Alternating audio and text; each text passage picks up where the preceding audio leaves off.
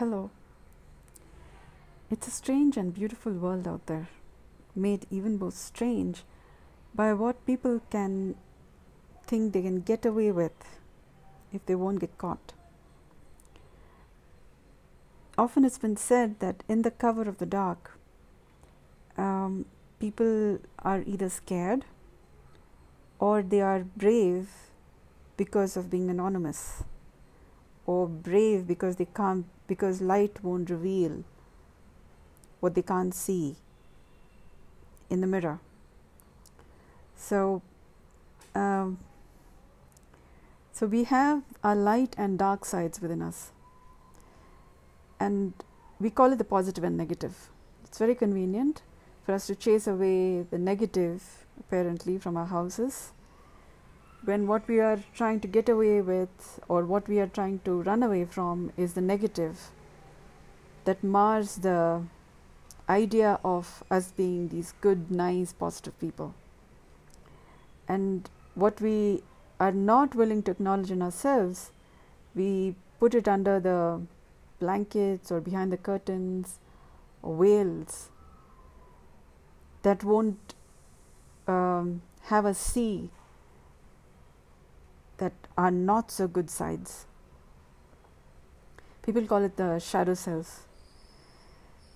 And it's what we do with what has not been processed, undigested, in our emotions, in our experiences that came about one way or the other, and which for some reason still remains as a wound somewhere, or as a shadow, a shade of who we are, or who we used to be, who we would long to meet, who we would like to be, but is now no longer that way because of some experience that had that nice, happy self maybe become other than that, colored with some sadness, some fear, anxiety, embarrassment, shame, which mars the beauty of what we kind of are nostalgic about.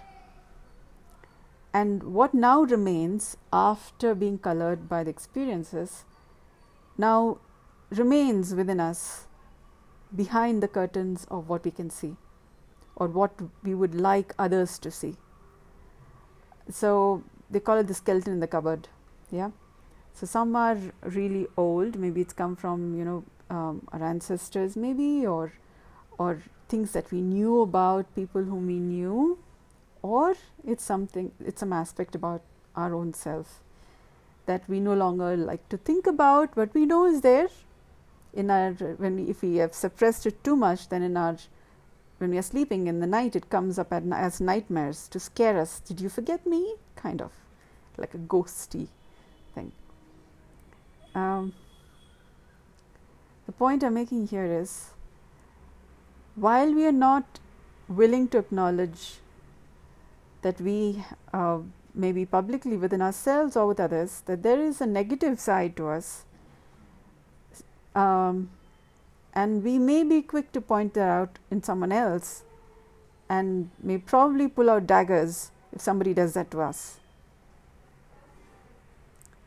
It's what we get away with what we are not willing to acknowledge about ourselves when we think nobody is looking, with our shadow selves. It's a little sad self we don't like to sit in our sadness and depression, particularly because we don't want to see what makes us sad or depressed, because it would be some memory, some incident that we can't do, probably, apparently we feel helpless about, and hence those are our sad things. We don't want to sit for too long with them because that'll make us depressed, it'll pull us down. So that if what we don't acknowledge remains in a corner waiting to be cleaned. If we don't clean it for long enough, we would have some infection in there, or some rodent or some ant or something coming and nicking at it. If we still don't take care of it, it becomes a wormy spot. Yeah. Now, and within our own emotional states, in our intellect, in our psyche maybe, where we haven't really taken the time to clean that up because we need somebody else's help, we think. Or even if we do think we need somebody's help, we may be too proud to ask for it.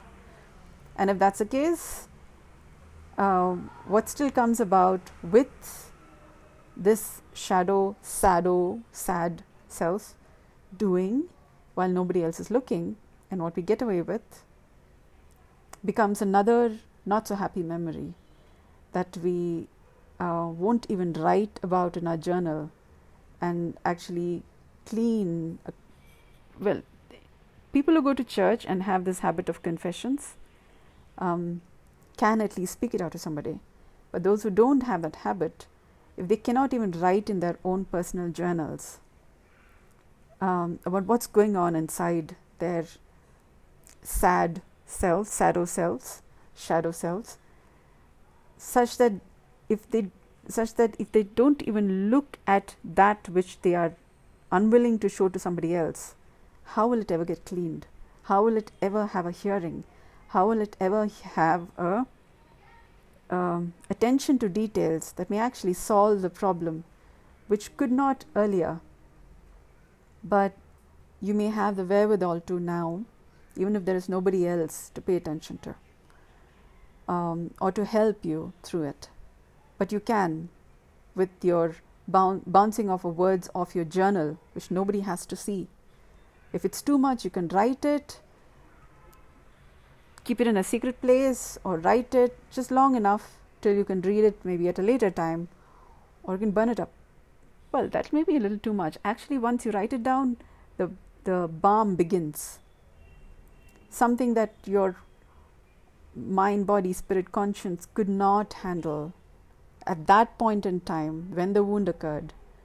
Now when you're writing about it, you're much more healthier in a state because you have the wherewithal to look at what you could not before.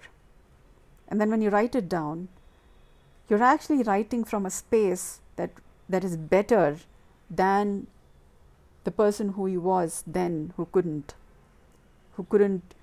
even face up to what was actually happening, whether it was healing or was it wounding you, at that point in time. But now if you're able to even just write it down, you begin the process of healing, if not cleaning, what could not be earlier. And that's one infection less.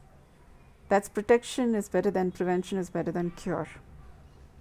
And that's one more potentially happy spot because you took the time to do something about what was festering inside. I hope this gives pause for thought. I hope this gives pause for considering, just putting down what maybe somebody else cannot or is not ready to listen to. But you can, one word at a time. Thank you for your attention.